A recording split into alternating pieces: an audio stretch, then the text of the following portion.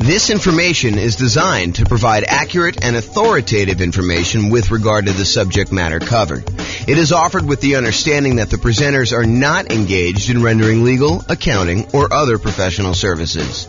If legal advice or other expert advice is required, the services of a competent professional should be sought. Welcome to the Tampa Real Estate Investing and Real Estate Financial Planning Podcast. Learn all about investing in real estate in Tampa, Florida, with a combination of real estate financial planning and modeling with numbers specific to Tampa. Plus syndicated, more generalized recordings of live and pre-recorded real estate investing classes, not all of them specific to Tampa. Be sure to stay tuned after the podcast for a message from our sponsors. Well, good morning and welcome, everyone. This is James Orr, and I have what I could argue is the number one question I get from real estate investors that are just getting started. This is the class that I think most new real estate investors want to know about. The class is how to get the down payment when buying rental properties. And before I even jump into it, I will tell you that this is not like a magic wand where like all of a sudden I point to a secret spot where all the successful real estate investors have gone to in order to get down payments in the past. It's not like, oh, it's always hidden under this one rock out in the yard. No, it's not that at all. Oh my goodness. There's definitely some, I don't know, typical, more common places to go to. But a lot of times for many real estate investors, it is working. It's getting a job and saving money. And sometimes that means getting a second job or a third job and really putting in the effort. I've got some more creative strategies as well, but that is probably the most common one. And so you'll see it. Okay, so I'm not just talking about down payment either. I think a lot of folks think, oh, it's all about the down payment. Well, it's largely about the down payment, but it also is the total cost to close. So your down payment plus your closing costs, if you're going to buy down the interest rate in the loan, you're doing that, plus all those extra fees you have for when you're buying a property. Like, it's the whole thing.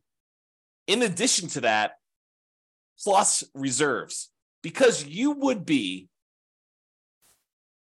silly. You would be foolish to invest in real estate without having adequate reserves. You're asking for trouble. So it's really not just it's not just about down payment. It's about down payment plus the total cost to close plus reserves. Okay, so it's really those things. And I'll even throw in an additional one. Because our markets have gotten so crazy, interest rates are now pushing 7%. And it is really hard, even with my 88 strategies for improving cash flow. It's still pretty hard to do this, especially when you're putting very little down. If you're going to do some type of like nomad strategy or creative financing strategy or something where you're trying to get in really, really light, it is really difficult in a lot of markets, not every market, but a lot of markets to achieve positive cash flow. So I'll even throw an additional part to this. It's not just about down payment. It's not your total cost to close, which it is, but it's also your reserves. And in some cases, if you really wanted to be a prudent real estate investor, someone who is very likely to see it through the inevitable rough times that you're bound to face. I'm not being negative or pessimistic. It's just like, you got to plan for this. At some point walking down the street, your shoelace is going to come untied. That's just the nature of shoelaces. At some point in time, you're going to have your shoelace come untied. May not be every time you walk, may not be every week, may not be every month, may not be every year. But at some point, you got to expect the unexpected to happen, and you just got to bend down, tie your shoelace, and move forward. Don't bitch and complain about it. It's like, this is coming. You know that roofs have leaks. You know that tenants occasionally don't pay rent. You have to evict them. It's like, don't be surprised. These things happen, right? So kind of plan for those. All right. So what I was going to say, though, because I've gotten off on all sorts of tangents already, is it's not just about down payment. It's not just about the total cost to close, which is your closing costs and the down payment. It's not just about reserves. It is also about setting aside money to cover the total amount, the cumulative amount of negative cash flow you are likely to have on the rental property. And you can see this on the world's greatest real estate deal analysis spreadsheet. If you go into the overrides tab, it shows you how much cumulative negative cash flow you have on a rental property that you're considering buying. And what basically it's doing is it's saying, look, if rents are where they are right now when you buy the property, and rents are going up at whatever number you set in there, most of the time it's set to about 3%, then eventually rents kind of creep up, and your other expenses, taxes, insurance, maintenance, all those also creep up as well.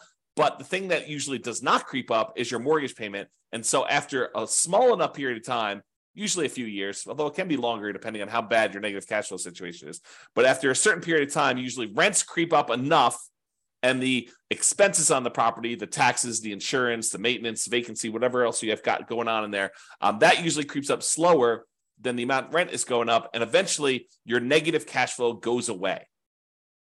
So if rents are kind of creeping up slowly over time due to inflation, then usually the amount of negative cash flow you have eventually goes to zero. So for example, let's say you bought a property and had negative $200 a month cash flow. And the next year, rents went up by $50. And so the next year, I'm oversimplifying, but next year you only have $150 a month negative cash flow. And then the year after that, rents go up another $50. And that year you have negative $100 a month. And the year after that, rents go up another $50 and you only have $50 negative cash flow. And then the year after that, you have break-even cash flow because rents went up another $50. So you could actually sum up, $200 a month times 12 months, about $2,400. The next year, it's about $150 a month negative cash flow times 12 months, which is about $1,800.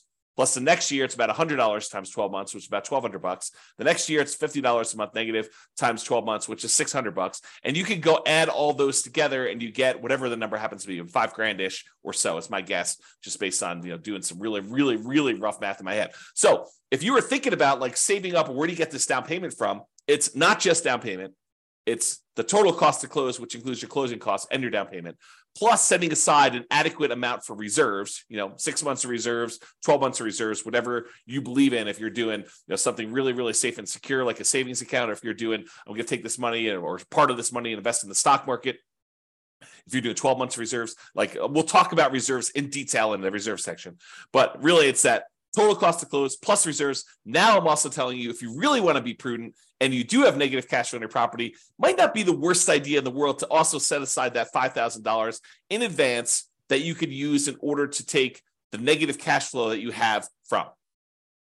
And you could argue it's really the negative true cash flow, the negative cash flow you'd have after you take into account the benefits from depreciation, cash flow from depreciation. But I will do an entire class on this topic alone. Not today, because today is all about how do you come up with down payments. So we've covered this in a previous class, but this is really about down payments are really about reducing your need to have a down payment, period, and then also producing the down payment that you need in order to buy rental properties. So there are strategies, and we talked about this in the previous class a couple of days ago, and go watch the video on that, about how to go buy a property where you don't need a down payment at all the nothing down loan programs as an example, or maybe doing some creative financing stuff where you don't need as much down payment. So really there are strategies to reduce your need for down payment, which is not what we're covering today. We covered that previously. And then all the strategies for producing the down payment, which is what we plan on covering right now. And as a reminder, we've been focusing in on this down payment thing because that's the class topic, but you still need to have good credit. You still need to have good income. You still need to have low or no other debt to support the loans, with very few exceptions. So realize while we're talking about strategies to reduce your down payment in the previous class and strategies to produce a down payment, those are really only part of the overall equation for you being able to get the loan. You need good credit, you need good income, you need low or no other income, no other debt in order to support the loans, with very few exceptions. The exceptions are things like creative financing and stuff. All right. So any simpleton, any fool could find a reason why, that strategy won't work for me. I'm going to go through a list. I don't know, it's probably about 10 different strategies for coming up with down payment. And you're like, that's silly. I can't do that. I don't live in a city where that's even possible, or I don't have the ability to do that, or I'm already working 60 hours a week, or, input whatever reason, your excuse for not doing the things that I'm going to suggest you're doing. Any fool, Any simpleton can come up with a reason why that will not work for you. But it is a sign of your intelligence. It's a sign of your grit, of your resourcefulness, of your resolve to get it done no matter what comes up, to figure out a way to make the suggestions I am giving to you apply to your very specific situation. To take the general idea and say, well, that's not exactly my situation, but I could sort of look at my whatever it is like that, and I could make that work, and I could use that as a way to get some or all of my down payment. Okay. With that being said, here's the list. And this is the whole list, but I've got slides for the overwhelming majority of these.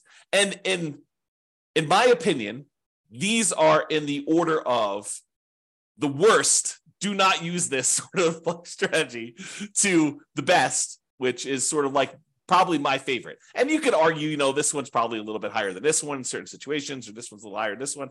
But overall, I'm going to tell you the list of different ways to come up with down payments, the sources of down payments, and I'm going to give you my least favorite, the one that I probably hope and wish and pray that you do not use first. And then I'll go down the list and you can decide what you want to use from the list. Okay, so the first one is investment cards. And I use that in quotes because what I'm really talking about are credit cards. Now, I don't have a separate slide on this, and it is not something I would normally recommend, but I have personally used this strategy before, and I know a lot of other real estate investors have used this strategy, and it's probably a pretty risky strategy, but this is the basic idea. You could, in theory, and in practicality, but it's hard to do in practicality, you could use your credit card in order to go buy a property. If you have a big enough credit line, you could actually buy your property with the credit card, which is what I did, but I'm not suggesting you do that. You could, in a more creative way, use your credit card in order to come up with a down payment for a property. And I'll show you the kind of workaround for this, because it might be really, really hard for you to, write yourself a check from the credit card. Use your credit line and then deposit that in your bank account, let it season for however long the lender requires that you season that down payment money before you could actually use it to do it. But then your balance on your credit card is really high and the monthly payment on that credit card is really high. So you got to still be able to qualify for buying the property with this extra balance on there. So it's really difficult to do. But one way that you could do it without having to write yourself a check and do that is, if you think about it, you have your normal living expenses. And you could, not that I'm recommending you do this, but you could decide to put all of your living expenses, every time you go get gas or groceries or whatever it is, on the credit card and save the cash that you would otherwise be using to pay for those things. Keep that in the savings account that you plan to use for your down payment, and slowly over a month or 2 or 3 or 6, use your credit card to pay all of your personal expenses. And even as I say this, I'm cringing telling you this. But again, we're starting with the worst strategy, okay? But you could go ahead and put all of your personal expenses and all your bills and everything else on your credit card. Let your credit card balance sort of build up. Let your savings of the money that you would otherwise normally spend on all this other stuff kind of build up, and then use that savings account money in order to put a down payment on a property in order to do that.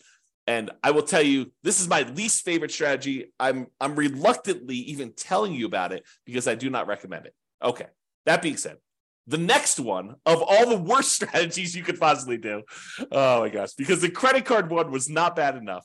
This is the next best one step up from using your credit cards. Oh my goodness. The next step up from using your credit cards is, if you have other rental properties and the tenants have given you security deposits, and in your state or your city, because there are probably laws for both, you are allowed to do this, because in some you are not allowed to do this. I'll give you an example here when we get to the slide. You could use the security deposits from your tenants to be able to go ahead and use that as a down payment to buy your next property. Again, not my favorite strategy. It is the second worst on the list, but in some really unusual cases, if you're short $1,000, $2,000, $10,000, and you have that sitting in a security deposit account, and the deal of a lifetime comes along, and you have other reserves that are much more painful for you to get at. There's a whole bunch of like caveats I'm adding to this, right? I'm trying to paint a situation where I could sort of in my mind justify doing this. I personally have never done this, but you could go ahead and justify. I've done the credit card one, but I've not done the security deposit one. But you could justify taking some security deposits and utilizing that as down payments. We'll talk about that as a strategy. The next worst one, like slightly less worse than the security deposits and better than investment credit cards, is maintenance reserves. So as you own a bunch of rental properties, you should be setting aside money for maintenance on the properties. You know it's coming. We talked about this at the beginning. I mean, you know roofs are going to go bad. You know that you're going to need a plumber at some point. You know that you're going to need to replace flooring. You know you're going to need to upgrade a kitchen at some point in time. You know the HVAC system's going to go, the AC unit, the furnace. You know all those things are the water heater. All those things are going to go out at some point. And so you should be, like we do in deal analysis, you should be setting aside money each month to plan for those maintenance reserves. And sometimes you get lucky where you'll have a tenant that's lived in a property for 10 years and knock on wood, nothing breaks. And so you have this account balance that is growing for a property that you own. Maybe even more than one property, 5, 10, 15 properties, 20 properties. And that maintenance reserve account starts looking really attractive because you've got $5,000, $10,000, $15,000, $50,000, $100,000 sitting in this maintenance reserve account for the maintenance on all of your different properties. And you may be very tempted at some point in time to go tap into that maintenance reserve and use that for down payments. I mean, you're taking a risk because you're deciding to use that maintenance money when the roof could be due. But if you have a bunch of reserves and you have a bunch of maintenance reserves and you have access to money elsewhere, if really things got rough, you've got your separate IRA or 401k, or you've got $200,000 on your credit line, which I'm not recommending you do this, but if you have like access to reserves and maybe mom or dad said, hey, listen, if you ever need money, I've got about $500,000 if that's purely liquid, that if you needed help, we could step in and assist you, because we are very pro you doing this real estate thing. But if you want to do it on your own, do it on your own. But realize that we're here with a backstop of $500,000. Not everyone's got that, right? So you have a backstop in case the maintenance comes up once you've tapped your maintenance reserves to use as down payment. Again, this is like the low end of the list, not what I would recommend. Okay. The next one up on my list, which is a little bit more reasonable, is property equity. Tapping existing properties that you have, use equity in order to buy properties. And, people are like, why is that so low on your list? I mean, it's right above maintenance reserves. Yeah, because you got to make sure that the equity you're tapping into can support the thing you're doing. So you're almost like borrowing money and paying an interest rate on it in order to then go use that money to do something else. And some people are like, well, I mean, that's what real estate's all about. Maybe. Yeah, I'm not so sure, but we can definitely debate that another day. So I'll go into using property equity to do that. The next one is depreciation. The government gives you a tax benefit of owning a rental property. And so I think you could use the depreciation benefit, the money you're getting from depreciating your other properties, to invest in down payments in future properties. And we'll talk a little bit about that. The next one on the list, and they're getting progressively better, right? You'll notice me hedging myself less as I tell you about these because they seem legit as opposed to let me go buy a house and put it on my credit card. It seems a little bit crazy, right? Okay. The next one is retirement account. So if you have access to money in your retirement account, maybe you go and use that money. The next one on the list is family members. We'll talk a little bit about legacy nomad, but accessing money from family members might be a good source of money for investing. Sell stuff you don't want or need. Seems pretty straightforward. Some of these are like master of the obvious, right?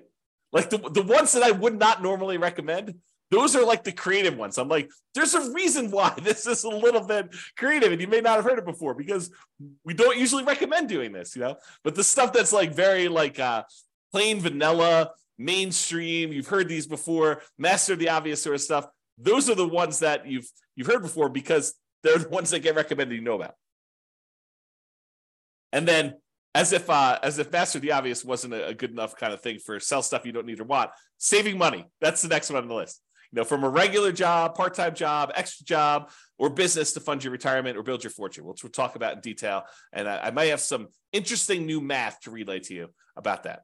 The next one on the list is partnering, finding a partner who does have the rest of the down payment or all of the down payment in order for you to do that. And then I have rents, including rent from house hacking as a source of down payments for future rental properties. And then my favorite on the list, which is lease option fees. You could do that in your marketplace. Those are probably one of my favorite sources, and I think one of the better sources for down payment. This is where I come into this. Is lease option fees better than saving? I don't know. I think you could make an argument either way on one of those, but I kind of put them in that order. Okay, so let's jump into each one of these. All right, so let's talk about security deposits. So with straight rentals, we're not talking about tenant buyers or anything like that. When tenants rent your property, you usually collect a security deposit. They give you a certain amount of money. In most markets, in normal times, we would set that money aside and hold it for them, that if they turn the property in worse condition or they don't pay their rent or something like that, we could then use that security deposit to make ourselves whole for the things that they were unable to fix. Or, kind of like if they ditch out on us, they disappear, then we will have some money to kind of to be secure, to be made whole for doing that. Okay. These are not tenant buyer option fees. We'll talk about using lease options later. And with lease options, a lot of times the tenant buyer, a tenant who's also going to be buying the property later using an option or a purchase contract, a lot of times they will give us an option fee, non-refundable option fee in most cases, and that money we could use. So we're not talking about that. We're talking about security deposits. They're different. Okay.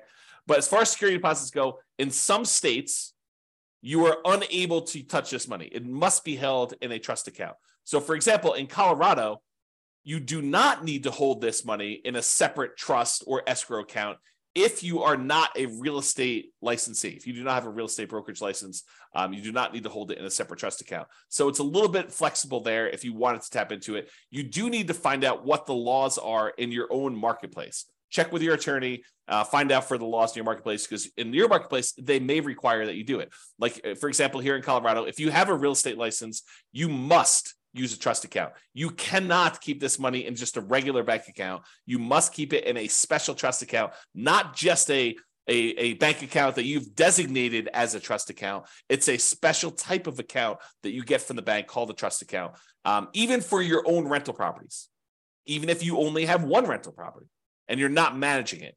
So you must, if you are a licensee in Colorado, must use a trust account, even for your own rentals. And even if it's only one rental, and if you're managing other people's rentals, you definitely need to use trust account. And honestly, if you're collecting any type of upfront money in any other business and you happen to have a real estate license in Colorado, you are supposed to keep that money in a trust account. So if you are a contractor and you're doing any type of contractor work and someone gives you money for buying materials or whatever else you're doing, you're supposed to actually keep that money in a trust account, because your license actually requires that you do, even if it's not for your real estate business. And this may be brand new information to some people out there who are doing fix and flips or contractor work on the side, or, they kind of got that and they happen to get their real estate license so that they can get, the real estate commissions or do deals a little bit cheaper or whatever, or access to the MLS so they can go look at properties. If you happen to have a real estate license, you're supposed to keep all that in there. So go talk to your attorney and verify that for you. Okay. So you could use these security deposits that the tenant gives you temporarily for down payments. In theory, if you think about this, and these rules vary a little bit market to market, but in Colorado, I'm pretty sure you have to return the security deposit within 60 days. I don't do my own property management. So if you're wondering, why doesn't James know this? I don't do my own property management. I hire a company to do it. But my understanding is that you need to return the security deposit within 60 days. So if you think about it, the tenant gives you 60 days notice, 60 days before their lease expires, that they're not planning on renewing their lease. So you start marketing the property 60 days before their lease expires. Ideally, you find a tenant to replace them in the 60-day period before their lease expires, that they will then, the new tenant will then go into the property, within a day or two of them actually exiting the property on their lease. Okay. So in theory, the new tenant should give you a security deposit before the old tenant even leaves. So if you think about it, in most cases, you won't ever be without a security deposit, right? Because the new tenant is giving you a security deposit before the old tenant even leaves. And then when the old tenant leaves, you have 60 days to give them their security deposit back minus whatever expenses that they had on the property that was damages on the property or things like that. Okay. So you should not have a period of time, if you're doing property management correctly, starting way early, getting notice early, putting the tenant in there, and then doing the work that you're supposed to in order to get the tenant out. You shouldn't have a period where you don't have a security deposit. So you could, in theory, use this money for down payments and without having a lot of risk. But I do think it's not prudent for you to use security deposits. That's why it's the lowest on the list. Well, second lowest on the list of credit cards for doing this, okay? You still need to be able to return the security deposit when the tenant moves out. Make sure you have a plan to replace that. It's kind of one of my notes here. And if you're hiring a property manager, if you're not doing property management yourself, they will likely be holding the security deposits. And so this option will not be available to you at all because they're the ones holding the security deposit. You're not going to be able to tap into it. Okay, so we covered security deposits. Let's talk about maintenance reserves. We recommend you set aside money for maintenance on your rental properties. This should be obvious. I mean, we talk about it during deal analysis. We talk about it during capital expense class. All these different times we talk about having maintenance money set aside for your rental property. You should be saving this money in some type of account, letting it accumulate so that when you do have maintenance issues come up, you have the money to go in there and use that. But you could temporarily use this money as down payments. You've been saving up down payments using traditional savings, and you're very close. But the deal that you really, really want just came on the market, and you're $5,000 short. And you have, $50,000 in credit line in your credit card, and maybe $100,000 in your retirement account. So you have money elsewhere that you could use, but it's painful money to get at. And you've got this money sitting in your maintenance account that is not being used. You could temporarily, I think, tap into the maintenance money that you've set aside, knowing full well that if a real maintenance issue came by, you have your credit card, you have your retirement accounts, you could ask mom and dad, like you have some other sources, but this is a way for you to, for a very brief period of time, you should not live in a state where your maintenance reserve is zero because you're constantly spending it on down payments, but you could temporarily do that, in my opinion. You decide whatever's right for you.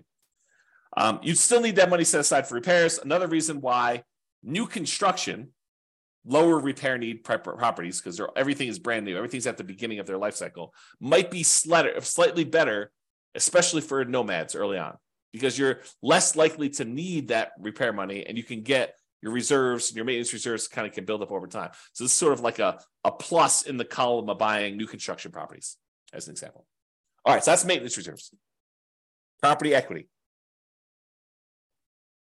Oh, I just made a mess. Whoops. Let me get tissue here and wipe up the water I just spilled on my desk. Okay. There we go. Property equity. If you have other rental properties, or other properties in general, but rental properties I think is a pretty common one. If you have other properties and you have equity in those properties, you could do a cash out refinance to pull money out to then use for down payments on future properties. And the general rule is, and these can change, so check with your lender. Don't say, James told me it's 20%, so I want the 20% deal James told me about. No, your lender sets the rules. These rules can change over time. Okay, so the general rule is you need to have more than 20% equity for owner-occupant properties, for properties that you're living in order to be able to do a cash-out refinance. So if you don't have at least 26%, probably like 1% for some closing costs, the fee for doing the cash out refi, and 5% to basically pull out, you may not want to even bother. Are you going to do a cash out refinance for 1% of the property? Probably not. You're going to do a cash out refinance for 2%. I mean, even 5% seems a little bit low, but if you start building up some significant equities in properties, you owe 50% loan to value and you can go all the way up to 80%. That seems pretty significant where you might want to tap into that to be able to do it. So for owner occupant properties, you could borrow up to 80% loan to value. You have to have greater than 20% equity if you think about it that way. Or for investment properties, when you're doing cash out refinances, usually it is up to 75% loan to value with 25% of equity. So you can borrow up to 75% of the value of the property. So if you already owe 50%, you're going to do a cash out refinance, you could borrow between 50 and 75. A lot of times you're redoing the whole loan unless you do a HELOC, but you'll access that money by doing it. Now realize, if you're borrowing, especially when you're borrowing smaller and smaller amounts, the cost to access this money could be very high compared to the amount of money you're getting out. And I'll try to give you an example of this. So imagine for a minute that you have an owner-occupant property that you're living in, and you have let's use actual numbers. So it's a $100,000 property, try to make the math easy for you, and you owe $75,000 on it now. Okay, so you owe $75,000 on a property that's worth $100,000. You could technically do a cash out refinance and get up to 80% loan to value, which means you could borrow up to 80%. So there's about $5,000 of equity that you could tap into. But what does it cost you in order to access that $5,000? Well, you'd have to refinance the entire loan. The $75,000 loan would go away and you'd get a new $80,000 loan. Well, what might it cost you to do an $80,000 refinance? Maybe a point. It could be, flat fees. It could be, $800, $1,200, $1,500, depending on which lender you're using. But a lot of times the lenders will say, the rate for doing this loan is whatever it is, 7.5% for cash out refinance, because the rates are usually a little higher, but it might be 7.5% interest rate if you pay a point. If you choose not to pay a point, it could be 7.875 or 7.625. It could be a slightly higher interest rate if you choose not to pay a point. But what is a point? How much does a point cost? Well, a point is 1% of the loan amount. And so if you're doing an $80,000 loan, 1 point of that, if my math is right, 10% would be $8,000. So 1 point would be $800. So it might cost you $800 to do a loan to get $5,000 out. And you're not even getting the $5,000 because that $800 needs to come from that. So you now just paid $800 to get $4,200.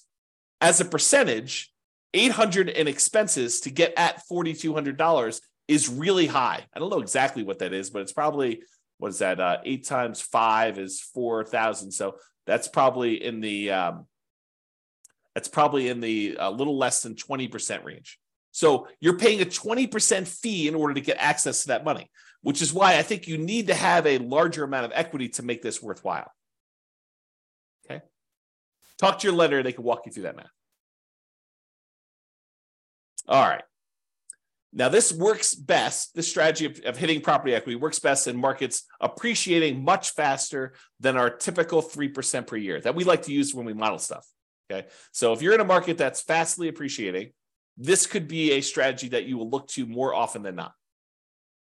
And realize the other thing is when you use your property equity, the money that you're taking out, you're paying interest on that because you borrowed it from another property. So you're paying 7% or 7.5%, if you use the example I just did, to access that money. It's 7% on all the money that you used to have in there, the 75% that you refinanced, plus now 7% on the $5,000 that you borrowed. So unless you're getting greater than a 7.5% return on the money that you're investing the thing in, and ideally cash now money that's going to be able to make that monthly payment, then this is probably not a good thing for you to do. You got to make sure that the money you're pulling out supports it. So if you're thinking about it this way, you just pulled out a certain amount of money and you're paying 7.5% to access that money. The cash on cash return that you get on the investment you're making should be greater than 7.5% to at least support that and be break even. And if you really want it to be a little bit more aggressive, you'd say, well, the cash now, the cash flow, and also the cash flow from depreciation, those two combined needs to be at least 7.5. That's more aggressive, less conservative. Think of it that way. Okay. And when you do these cash out refinances on your properties, they tend to be at a higher interest rate than purchase money mortgages.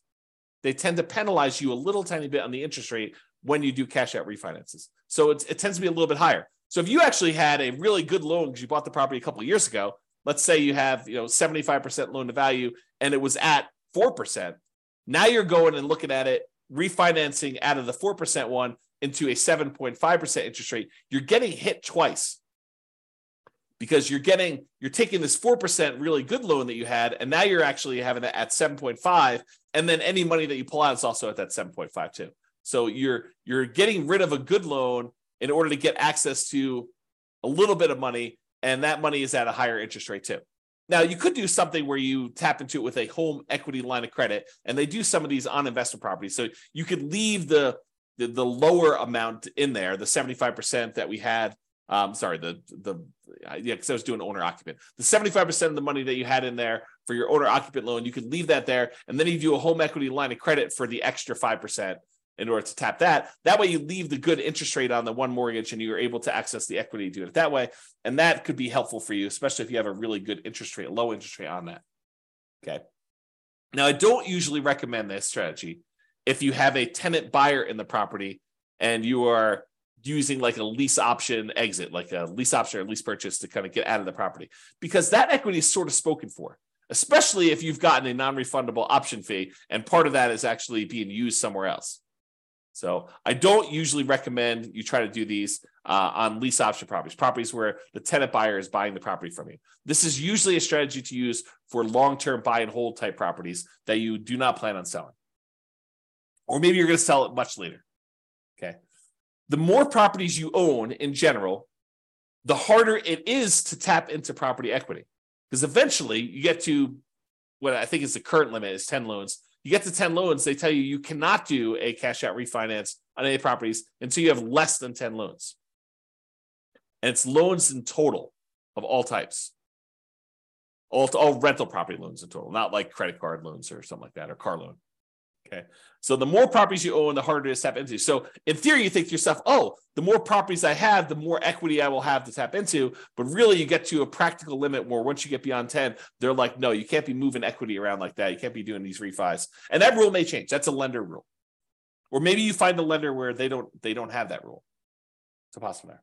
So check with your lender for the current guidelines, as it feels like these have changed over time. So sometimes it's 4 properties, sometimes it's 10, sometimes it's 15. I mean, who knows? I don't remember specifically 15, but I do remember at one point 4. I think there was a 6 at one point. I think there's a 10. I could be remembering wrong, but that's my kind of like faulty memory coming into play next for this. All right. So that's property equity. Refinancing properties. So in some rare cases, interest rates declining with a portfolio of rental properties will make you want to do what's called a rate and term refi rather than doing a cash out refi where you try to pull money out. Sometimes you bought properties at 7, like in today's marketplace, and then 5 years from now, maybe your rates are back down to 4. And so you may want to go and do a rate and term refi to improve your cash flow. You're not trying to pull money out, but you're trying to do that. Well, when you go do these rates and term refis, you're refinancing the interest rate and the term of the loan because you're going back to 30 years in a lot of cases, although you don't have to. But a lot of times when you do these rate and term refis, you're extending out the years in order to be a 30-year loan again. And so the monthly payment usually goes down a lot because the rate went down. And also you're extending the term. It used to be you borrowed the full amount of the purchase price over 30 years. And now you've got, a 2/3 or 3/4 of the original loan balance that you are now spreading out over that same 30-year period that you got originally. So the monthly payment comes down a lot. But when you do these rate and term refis, you can usually pull out, and it may vary depending on the lender and when you do these because it may change over time, but you can usually pull out about $2,000 per property and it not be considered a cash out refinance. So usually, if you pull money out of a property, it's considered cash out refinance. You get hit with that penalty to the interest rate, and you're limited by that loan to value number there. But if you go in there and you say, look, I want to do a rate and term refi, and they allow you to be not perfect. They allow you to say, well, I'm going to refi, and you can go $2,000 over the amount that you owed previously. So you could you could actually receive $2,000 at closing a rate and term refi, and it not be considered a cash out refinance. So if you've got 10 properties and you're refining all of them at the same time, then you might be able to go pull out, $20,000, which could help get you partially of the way there for down payment. All right. Again, this is an uncommon situation, but I want you to be aware, especially since we're in a high interest rate environment now, and many years from now, not 6 months from now, probably, but 5 years from now, we may see interest rates decline back to be 4%. Who knows? I mean, they could go up higher from here. No one really knows. But if they do come down, remember, James told me that when I do this rate and term refi, I should talk to my lender about pulling a little bit of cash out, not a cash out refinance, but a rate and term refi where I have a little bit of money coming back to me at closing. All right, that's refinancing rental properties. All right, let's talk about borrowing money for down payments. It could be tricky to get a lender to go along with this if it's a loan, as compared to a gift, okay? But you could go and you could borrow money for a down payment from some source, okay? Making the house pay enough to cover the payment on the borrowed money. So we talked about this when I told you, you got to make sure that the money that you're using, the money that you borrowed to invest in something else, make sure that pays enough so that you can pay the debt on the old property. And when you do your deal analysis, it's going to say you've got a, whatever it is, 5% cash on cash return. Realize if you borrowed that money from somewhere, that you may not really have a 5% cash on cash return. If you look at your overall picture, you may have just got a 0% net return because the money that you're getting a return on now needs to go and pay the other property's extra payment that you've increased. So just realize that. So in some ways, you could structure deals where you have interest accruing. So for example, you go to an individual who wants to loan you money and you tell them, oh, look, I'll pay you whatever it is, 7% return on your money to borrow this money from you. However, I want the interest to accrue and I will pay you in full, plus all the interest that is due, plus compounding interest. I will pay that to you in full in 5 years. So right now, you don't have any monthly payment going on for that loan, but that balance on that loan is increasing. Now, why would a person who is loaning you the money be willing to say, okay, we'll let the interest accrue? Well, one example could be is if they have a retirement account where they're not seeing the monthly payment anyway. It's not like they get the payment and they can go spend that. The money is just, the balance in their account is just growing, even if the monthly payment is going in there. So does it make that much of a difference for them if the money comes in monthly or if it comes in after 5 years in this one big chunk or they get paid back in full? And for a lot of folks, it doesn't matter. Some of them it will, but a lot of folks, it doesn't matter, especially if it's in some type of retirement account. If you're talking about money outside of retirement account, and they're trying to use that money to live on, grandma is loaning you $100,000 because she wants the income from that in order to be able to support herself and pay for living expenses. She's going to want monthly payments. She's not going to want that interest to accrue. We do have a whole separate class, which I'll put in the bonus section of the coaching platform on self-directed 401ks and self-directed IRAs, where we talk about this strategy, I believe, in there. So you can go check out that if you're interested in that. This is a bonus. It's not normally part of this material. So I'll put it in there for now. And then I talked about this before. For cash out refinance, does cash flow from either the new property or at least the old property cover the new debt? Because we're talking about borrowing money in order to go buy something else. We need to talk about that there. And there's probably an entirely separate program coming for should I sell or refi my property? It's probably a totally independent, completely different from this coaching program on how to buy rental properties in the next 90 days when prices are high and interest rates are high and rents are lagging. An entirely separate coaching program on should I sell or refi my rental property? That is probably coming, maybe right after this one. After I get done recording all the content for this particular coaching program, maybe I'll go on to that one because there's a whole different set of problems and discussions and applications and software and thinking about what you do. Should you sell your property? Should you refi your property? So stay tuned if that's of interest to you. Okay, let's talk about depreciation. Depreciation could be thought of in two ways. Number one way, it could be thought of as a way to reduce or to completely eliminate negative cash flow.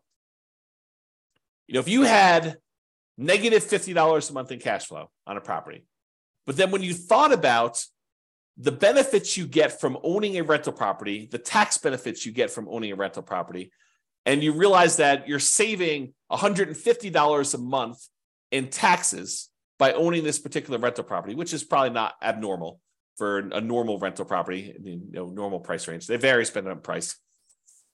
But if you think about it, you're getting $150 benefit back in your taxes that if you wanted to, you could go down to your job and say, hey, change my exemptions so that you're taking less out of my paycheck, because at the end of the year, I know I'm getting this amount back on my tax return because I'm getting this depreciation benefit on my rental properties. They would then go and adjust your exemptions, which means that they would take less out of your taxes at work, which means that you'd get more from your paychecks, whatever that is, weekly or biweekly or monthly, which means that you would actually see cash flow, improved money in your bank account by not having to pay those taxes each pay period. So what you thought was a negative $50 a month by owning the rental property, when you combine that negative $50 a month from the cash flow portion of it with an extra $150 positive from the cash flow from depreciation, now you're net together positive $100 a month. When you combine cash flow and the cash flow from depreciation, we call that true cash flow because it takes into account the tax benefits as well. And with that, you are positive 100. So depreciation could reduce, in this case, or completely eliminate negative cash flow. If you had $150 a month of negative cash flow and you got $150 in cash flow from depreciation, those offset. That is now completely eliminated. If you have $300 a month in negative cash flow and you have $150 in cash flow from depreciation, well, it offsets 150 of that 300 and you're left with still $150 negative, so you've reduced it. Okay, this tends to be how I usually talk about it for deal analysis, especially for nomads. And when you're living in the property as an owner-occupant, you do not get depreciation. Depreciation is only on rental properties, but when you convert a property that you are living into an investment property, then you get to take depreciation on that, and that starts. So it doesn't count while you're living in the property, unless you've got roommates. Your roommates are paying you, and then go talk to your tax advisor about how you can offset some of that with depreciation, not all of it. But this tends to be how I discuss this when I talk about deal analysis, especially for nomads. However, it could be a totally different strategy. You could think of this in a totally different way. Instead of taking that $150 a month you are getting from cash flow from depreciation, you could say, hey, I'm not thinking of that as offsetting or improving on my cash flow. What I'm thinking about that is at the end of the year, I'm going to get $150 times 12 months or $1,800 if my math is right. I'm going to get $1,800 at the end of the year, which I could think of as forced savings toward my down payment on my next property. Right? Instead of thinking of it as monthly to offset cash flow, improve cash flow, you could actually think of it as a forced savings account, which at the end of the year, you get that amount back that you can then use to do down payment. So if you've got 5 rentals and you're getting $1,800 per rental to do that, if my math is right, that's like $9,000. So you can think of that as getting $9,000 back at the end of the year that you could then use as down payments to purchase something else. Okay. So yeah, think about it that way. So if you're like the type of person who has a hard time saving money, first of all, that's a skill you should work on. But if you're still working on that skill and you're not quite there yet, this could be a strategy to help you save money in a forced way. You could use it as at the end of the year, I collect this big chunk of depreciation as a rebate on your taxes rather than the cash flow monthly to do that. Okay. All right. I think I covered this already. You don't get depreciation on a property unless it is a rental property. You cannot do this on your owner occupant. And I did talk to your tax advisor if you're getting roommates while you're living in a property. Oh, I will make one other note here because it is time sensitive. So depending on when you're listening to this, this may no longer apply to you. But as of right now, this is March 15th of 2023. As of right now, this year, you can get what's called bonus depreciation. And I'll give you the briefest of explanations because we're talking about depreciation, but I need to do a whole separate class on this. So the idea is this. Typically, when you get depreciation on a rental property, they take the value of the property, not the land. They exclude the land completely. But they take the value of the buildings of the property, and they depreciate that for residential property over 27 and a half years. So the amount of depreciation you get is static. It's fixed. Okay. They take the value of the buildings, they divide by 27 and a half, and that is the amount of depreciation you get over that time period. So 27 and a half years. However, the government allows you to do two different things right now. One thing is you can itemize through a engineering study the different lifespans of different components of your property. So instead of taking the entire building and saying everything is one homogeneous mass and I'm going to take the depreciation over the entire 27 and a half years. If you hire an engineer to come in and do a study for you, they could say, hey, look, the carpets only have a lifespan of whatever it is. I don't know these from memory, but let's say it's 5 years. They could say the carpets have a lifespan of 5 years and they're worth X number of dollars. And so you can depreciate the carpets over 5 years instead of 27 and a half years. So really you're carving out part of the overall building and you're speeding up how fast you can take depreciation on certain parts. And so you could do that with flooring, you could do that with kitchen cabinets, maybe you could do that with roofs or windows or whatever else you want to do. The engineering study is what goes and does this, and I'm not an expert on that part, but they can go ahead and take all those things and they can speed up how fast you can collect that depreciation in such a way that what used to be over 27 and a half years, you'd take $150 a month for the entire period. Now you might be able to take $600 a month for the first 5 years, and then $400 a month for the next 5 years after that. And then after that, it might go down below the 150, but then it's only $75 a month for the next, whatever that is. I can't do the math in my head, 17 and a half years, whatever it is. Okay. So what you do is you don't change how much depreciation you get. You change when you can take it. You kind of move it up, you compress time, and you get a little bit there. So that's the idea of getting an engineering study and doing kind of like this, I'm forgetting the term for it, but it's this accelerated depreciation. Maybe that's what it is. It's accelerated depreciation. There's a second type though as well. And my understanding is right now, temporarily in the tax code, this year you could take 80% of the bonus depreciation. So you can even compress time even more and get a certain amount of depreciation really far up front and get this significant amount this year as a bonus depreciation. So this year, my understanding is it's 80%. Next year, it's 60%. The year after that, it's 40%. The year after that, it's 20%. And then it goes back down to zero. And they may come back in and change the tax law. This has come back in to the tax law, gone out in different forms, slight variations of it. So this is gone into the tax code over time. It seems to be an incentive they use in order to kind of stimulate the economy. But it goes away.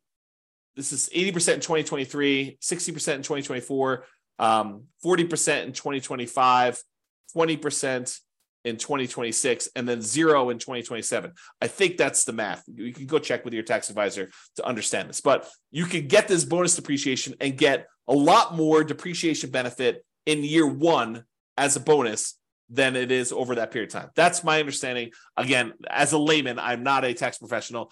This is not what I do for a living, but that's my understanding of how the bonus depreciation works. And it's for a limited time. So if you buy properties this year, you get the 80% bonus. If you buy it next year, you can only get a 60%. If you only get a 40%, you only get 20%, you only get a zero. But you can still do that accelerated depreciation thing where you hire the engineering study. That still exists. That's not going away, as far as I know. So anyway, that's the kind of brief talk on depreciation. Go seek out more information if that's something that's interesting to you. Talk to your tax advisor. All right, retirement accounts. So your retirement accounts and other people's retirement accounts as partners could be a source of down payments for you. You could use some of the money from your retirement account to fund your retirement, basically buy rental properties. You could change asset classes from investing in stocks or bonds or CDs to real estate. Many cases, you will need to change your retirement account from a traditional brokerage-held retirement account to a self-directed retirement account in order to be able to use your own, or if someone else is using their money, they would need to have probably a self-directed IRA or self-directed 401k or some other type of account like that in order to be able to invest in your deals, to be able to make a loan to you in order for you to invest that way. Okay. So in some cases, it may even be worthwhile for you to pay the penalty to access the retirement accounts. Imagine you have just a ridiculously amazing investment property that you really need extra money in order to tap into. And the penalty for accessing your retirement accounts is 10%. So you'd have to overcome the hurdle of paying the 10% penalty plus whatever makes sense for you to get on the deal itself in order to do that. But in some cases, the real estate deals can be so good that it might be worthwhile doing that. Okay. All right, family members. And I have a little note in here about legacy nomad, but going to family members might be a source of down payments for some people. Not everyone has family that is willing to do this, but a lot of people do. If you share your nomad vision or whatever investing strategy vision you have with your family, your parents, your grandparents, your kids in some cases, this is especially interesting if it's already known that your kids are going to have to support you in retirement.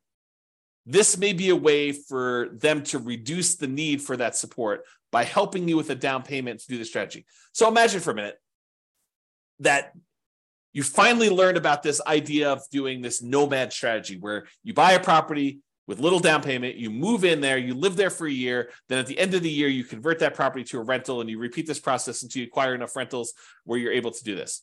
Well, if your kids know that they're going to need to support you in retirement anyway, and you come to them and say, look, I have $10,000 in savings. I'm going to need $25,000 total in order to be able to buy this particular property, to move in, live there for a year, and then I plan on converting it to a rental property. And you explain to your kids, look, if you gift me $15,000 today, maybe even put them on title, talk to your attorney about whether this makes sense to put them on title or not, but you're going to go move into this property. You're going to live there for a year. You're then going to convert it to a rental. You're going to use the income that you produce from that rental property to help support you in retirement. And then when you pass on, they will inherit this rental property. They may say, that sounds like a pretty good deal. Here's $15,000 today, and hopefully I won't have to support you as much in the future. That's the thought process. Okay. So if you're going to go and ask your family for this stuff, I'm going to read you a quote, which I think would make a difference in how you approach them and how you think about this. So here's the quote from William Hutchison Murray. Until one is committed, there is hesitancy, the chance to draw back, always ineffectiveness. Concerning all acts of initiative and creation, there is one elementary truth, that ignorance of which kills countless ideas and splendid plans. That the moment one definitely commits oneself, then providence moves too. All sorts of things occur to help one that would never otherwise have occurred. A whole stream of events issues from the decision, raising in one's favor all manner of unforeseen incidents and meetings and material assistance, which no man could have dreamed would have come his way. Whatever you can do or dream you can do, begin it. Boldness has genius, power, and magic in it. Begin it now. So that's the end of the quote.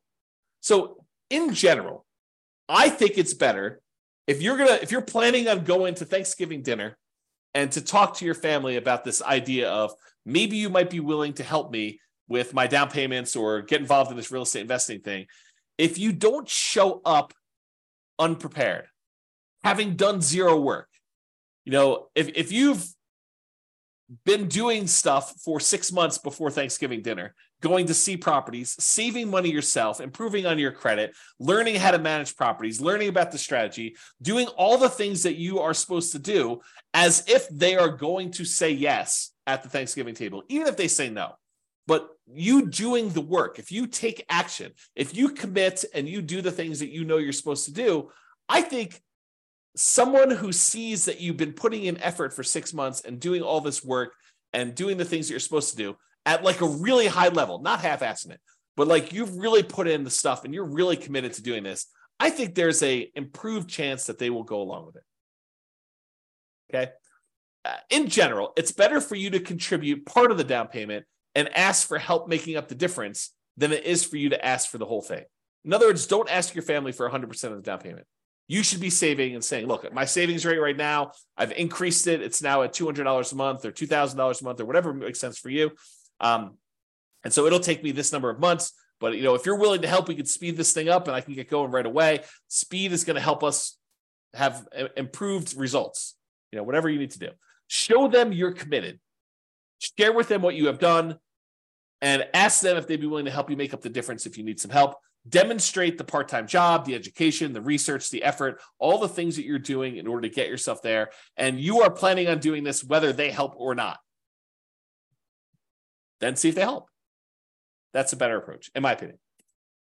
All right. Continuing on with our list. Sell stuff. Use a garage sale, a yard sale, Facebook Marketplace, Craigslist. Get rid of the stuff that you don't need, get money for it, use that money in order to fund the purchases of your rental properties or whatever you're doing. An added benefit, especially if you're doing nomad, is any stuff you sell you don't need to move. So if you're planning on moving and doing Nomad a bunch of times, become lean. Sell the stuff you do not need. You don't need to have that stuff hanging around where you have to move it every time. Go read some books on minimalism or essentialism or whatever the topic is that allows you to sell your stuff and kind of have a light spirit. Okay. All right. Working part-time in your fortune. So there's a great quote from Jim Rohn, and there's a great video about this, but he talks about this. And here's the quote from him. I'm working full-time on my job and part-time on my fortune because profits lead to fortune. And so Jim talks about this idea of, he works his job during the day, and then in the after hours, he works part-time on building his fortune, building his business. So you could work your regular job, support yourself, take as much of that job income as you can to kind of go towards savings. But let's say you live off of all of the job income, but then get a part-time job that allows you to work on your fortune, where you're trying to buy back your time so that you do not have to work at your job for as long. You're using this in order to invest in your financial independence. So for your first, let's say you're in a marketplace where it's a $500,000 purchase price for a home. So for your first $500,000 home, you'd need about $25,000, really rough math, with a 5% down payment. That's about what you need in order to buy that rental property. So if you work 20 extra hours per week for 50 weeks a year, you would earn $25,000 in 1 year if you earn $25 per hour, or 2 years if you earn $12.50 per hour. So you could go get a job on selling stuff on eBay or selling stuff on Amazon, like Fulfillment by Amazon FBA business, or driving for Uber, driving for Lyft, fast food delivery, or some type of Grubhub or Uber Eats or whatever the equivalent is these days, or work at a fast food restaurant, or work at Walmart, or work at any of these other types of places. I think it is relatively easy to find a $12.50 per hour job. Heck, I think my burrito place is hiring at $16 an hour now. Like the burrito, the Qdoba burrito place that I eat at lunch at, I'm pretty sure they're hired at $16 an hour locally for me. So $12.50 should be a relatively low bar. And with some tips, if you're willing to do like fast food or drive and do like Uber Eats or something like that, I bet you can get pretty close to $25 an hour. So if you're willing to work 20 extra hours a week towards your fortune, imagine driving for Uber Eats. You listen to real estate investing podcast episodes where I do this. So you're learning and you're working and these extra hours, and you're putting in the extra time in order to provide better for your family and for yourself, and to become financially independent early and not have to work your job that maybe you love or maybe you hate for quite as long. If you work this 20 hours a week for 50 weeks a year to earn $25,000 in 1 year, you might be able to do it if you're earning $25 an hour. In 2 years, if you're earning $12.50 an hour. So it doesn't seem unreasonable. Or instead of doing 5% down, if you do 3% down, you'd only need $15,000 for your first home. If you work 20 hours a week at $15 an hour, you need to work 50 weeks to jumpstart your fortune. Okay, so about a year to do that if you're doing 3% down. Or maybe you're willing to go buy your first property as a nomad or house hacker in a rural area around where you live, and you just convert this extra labor to commute time. Maybe you need to commute a little bit longer, but you're willing to do that so you can get a nothing down USDA loan, as an example. Different strategies. Once you have your first house, you could use that house to fund future down payments, or you could continue to work part-time building your fortune. So you don't even need to do this for the entire time. If you do, it's great. I mean, it helps you get there. But you could, as a totally different strategy, which we'll cover, you could decide to have the house, the first house you buy, contribute toward building your fortune. You could use that house as the source of future down payments, which I'll talk about. Okay. So would you be willing to work 15 to 20 hours a week on your fortune if you knew your part-time business would make more than your job income within a few years? It's a question you need to ask yourself. It's different for everybody. I used to include this chart in a class. I think it's in the class I used to teach when I used to talk about the Fixer Upper Nomad class. But I had this chart where I figured out how much you were making for each rental property that you bought. And it varies a little bit market to market, but basically in most markets, it's about a little earlier, a little less earlier, a little bit more later, but on average over an entire life holding this rental property, it usually works out to be about $30,000 per year per property that you make. And a lot of folks, when they want to do fix and flips, a lot of them have this threshold where they say, I want to make $30,000 per flip. Some people are willing to make a lot less. Some people want to make a lot more. But I think I hear a number a lot, $30,000 per flip, as a reasonable number. So if you think about this, if you do a fix and flip and you're making $30,000, that's like trading dollars for hours. You're doing labor in order to make that $30,000. Where you go buy a rental property, you make $30,000 per year per rental you own. Just by owning the rental property, from appreciation and debt pay down and cash flow and the cash flow from depreciation, the overall return you're making is in excess of $30,000 over the life of that loan, life of that property. Okay, so if you think about that, you'd rather own 5, 10 rental properties where you're each making $30,000 a year than to have to do the labor of fixing and flipping every single year in order to earn each one $30,000. Okay. So another note on this working part-time on your fortune, and that is house hacking is mathematically like a side hustle or a second job.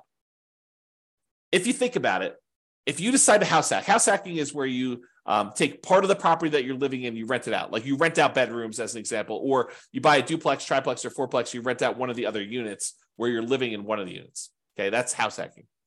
So if you think about house hacking, though, house hacking is like having a side hustle or second job.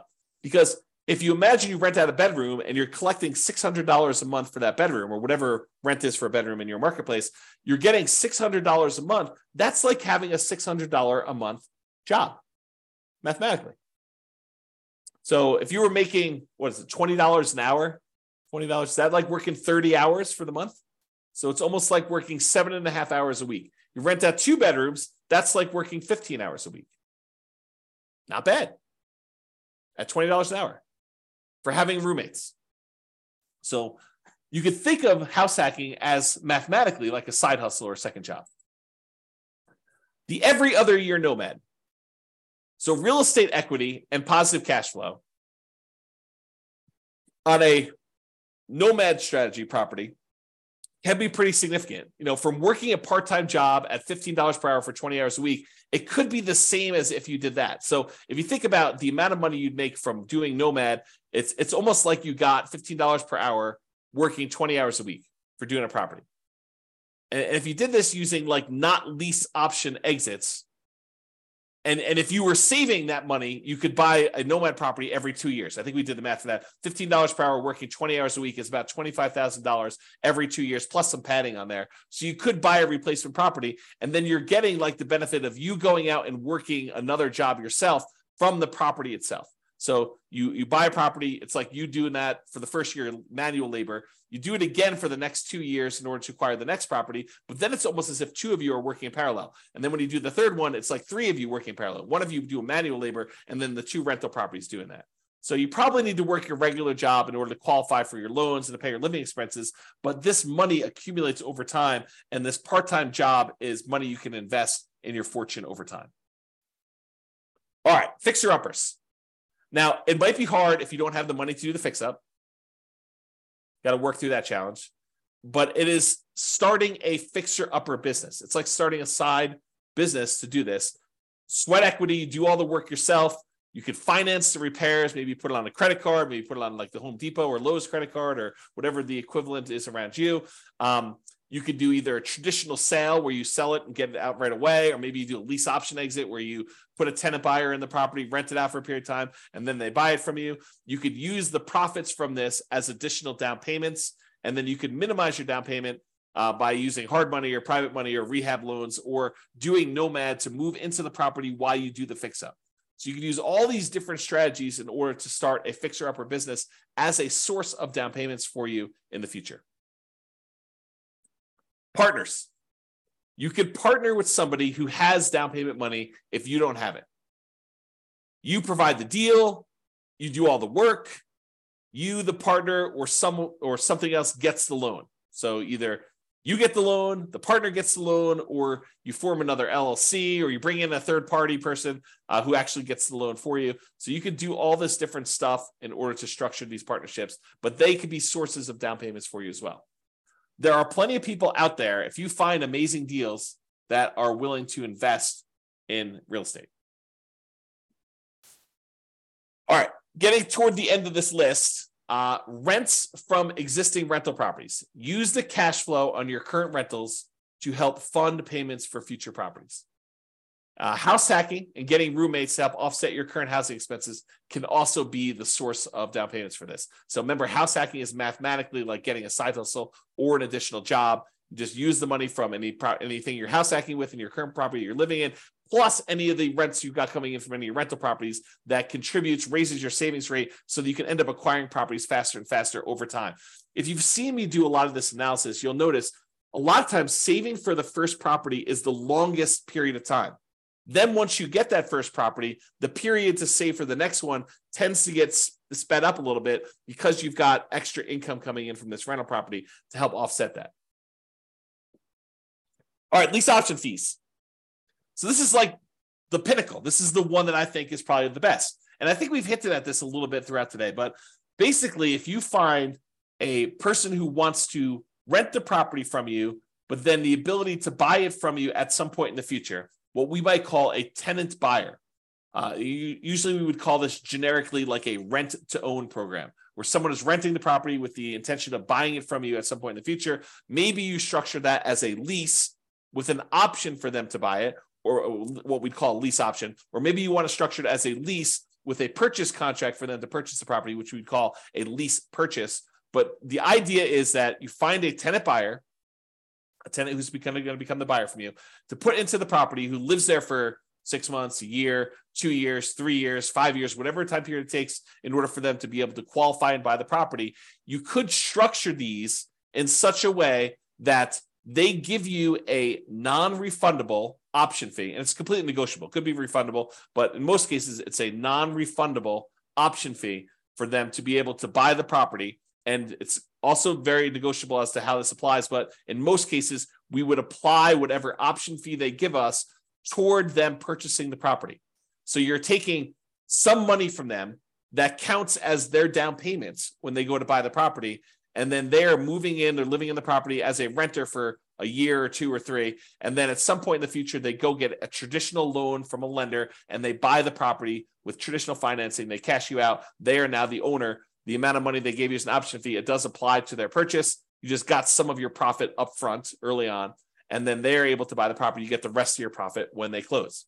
Okay? So if you think about this, if you're doing the nomad strategy or you're house hacking and you're trying to buy a property, trying to go buy, your next property, and they're requiring you put up 5% down. Well, if the property you're currently living in that you plan on converting to a rental, if you say, look, instead of converting this to a rental, I'm gonna try to find a tenant buyer who wants to ultimately rent this property and then eventually buy it from me. And I will say to them, look, I will allow you to rent to own this property, lease option, lease purchase, whatever makes sense. And I will allow you to do that, but I need a 5% non-refundable option fee from you, which will count towards you purchasing the property when you go to buy it, but it's non-refundable if you don't, your choice. I require a 5% non-refundable option fee. Then when they give you the option fee, you can use that option fee in order to use as a down payment to purchase your next property. So the option fee you received from the tenant buyer is the same money that you use as a down payment to purchase your next property.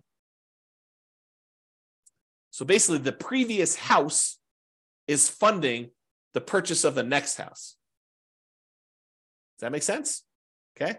So we have an entire class on this, and I wrote a book on this subject. The strategy is called, the class title and the subsequent book title is How to Acquire a Multi-Million-Dollar Real Estate Portfolio Starting with Just $3,000. And the idea was you buy a house with nothing down or 1% down, but you could do like a USDA house where you buy some property with nothing down. Then you live there for a year. Then you find a tenant buyer who wants to lease option or lease purchase that property, and they give you 5% down. as an option fee. You take that 5% down, you use that to buy your next property. Now you have a tenant buyer in this one. Then you live in the property with the 5% down from the option fee for the next year. Then you convert that one to another tenant buyer. They give you another 5% down, different tenant buyer gives you another 5% down. And then you repeat this process until you acquire a portfolio of rental properties. At some point, the tenant buyer who was in one of the earlier properties is going to cash you out. They're going to buy the property. And at that point, you usually make another profit. You make more than the 5% they gave you down. And you're making a little bit of cash flow in the meantime on the rental properties. But then that big chunk of money you use, you can then use that to help offset the down payments you need on future properties.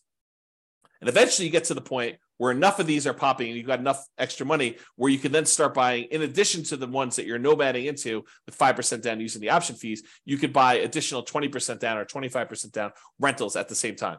Because eventually some of these previous properties, the tenant buyer decides to buy the property from you and they do that. So there's an entire class on that. I'll put it in the bonus section. I think that's where I put it for you to go watch and to learn more about that particular strategy.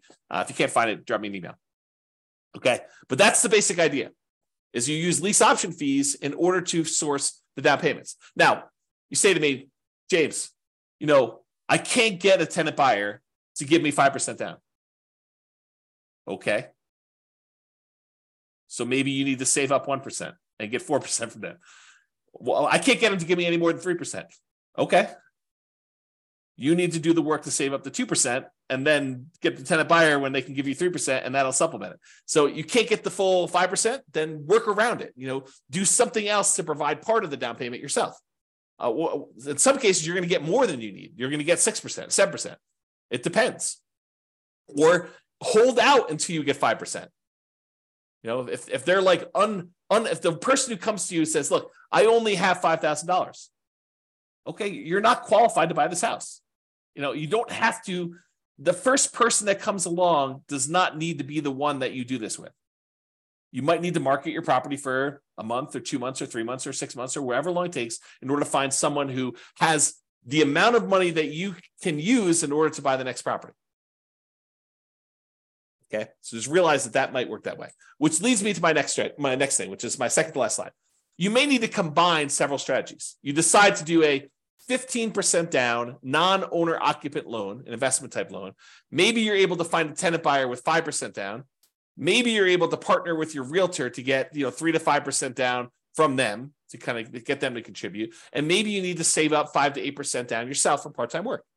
So you don't need to do all of it from one source. You don't need to sell enough stuff to get 15% down. You don't need to work a job where you do 15% down all yourself. Some of these things can kind of be combined into multiple strategies. All right. In conclusion, so this is the class, right? This is the one where I get the most questions about, how do I come up with down payments to my rental properties? This is it. This is all the stuff. It's not really just about down payment, though. It's really total cost to close, your closing costs, the down payment, any reserves, any kind of escrows you need to have, and your own personal reserves if you're buying rental properties for being a prudent investor. 6 months of reserves, 12 months of reserves, depending on what you're doing. Plus, we talked a little bit earlier about this idea of any cumulative negative cash flow if you happen to be in a market where you're doing that.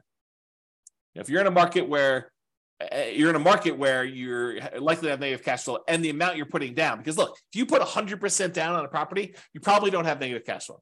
So it's a combination not just of, the market, it's the market with the down payment that you want to use, right? It's not just, hey, I got negative cash flow because I live in insert city here that has negative cash flow. It's I've got negative cash flow because I'm in a city that has really kind of extreme price to rent ratios. And I only want to put down 3%, or I only want to put down 5%, or I only want to put down 20%, or I only want to put down 25%. If I put down 50%, or I put down 70%, and I only got a 30% load, this thing would cash flow. So part of it is your choice in down payment. Okay. So just something to think about there. And any fool can say that these ideas don't apply to them. Really, it's a sign of your intelligence, your resilience, your resolve, your grit, your tenacity, your ability to work through and be creative and solve problems to figure out how they apply to you, how you can use these strategies. Okay. You don't get any, like, you come to me and say, these don't apply to me. You have any other ideas? No. I mean, I might have other ideas, but no, I don't have any other ideas. You tell me, look, I could sort of twist this one and make this one work and do this. I may be like, hey, by the way, you could also do this little twist to that too. Part of it is you being creative and applying it to you. For down payments in general, we've discussed in a previous class, it's about reducing the need for down payment in some cases. And as we discussed in this class in detail, it's about producing the down payment you need. Utilize a strategy or strategies that make sense for you and your particular goals. And that is all I got. So hope you enjoyed that class. This has been James Orr.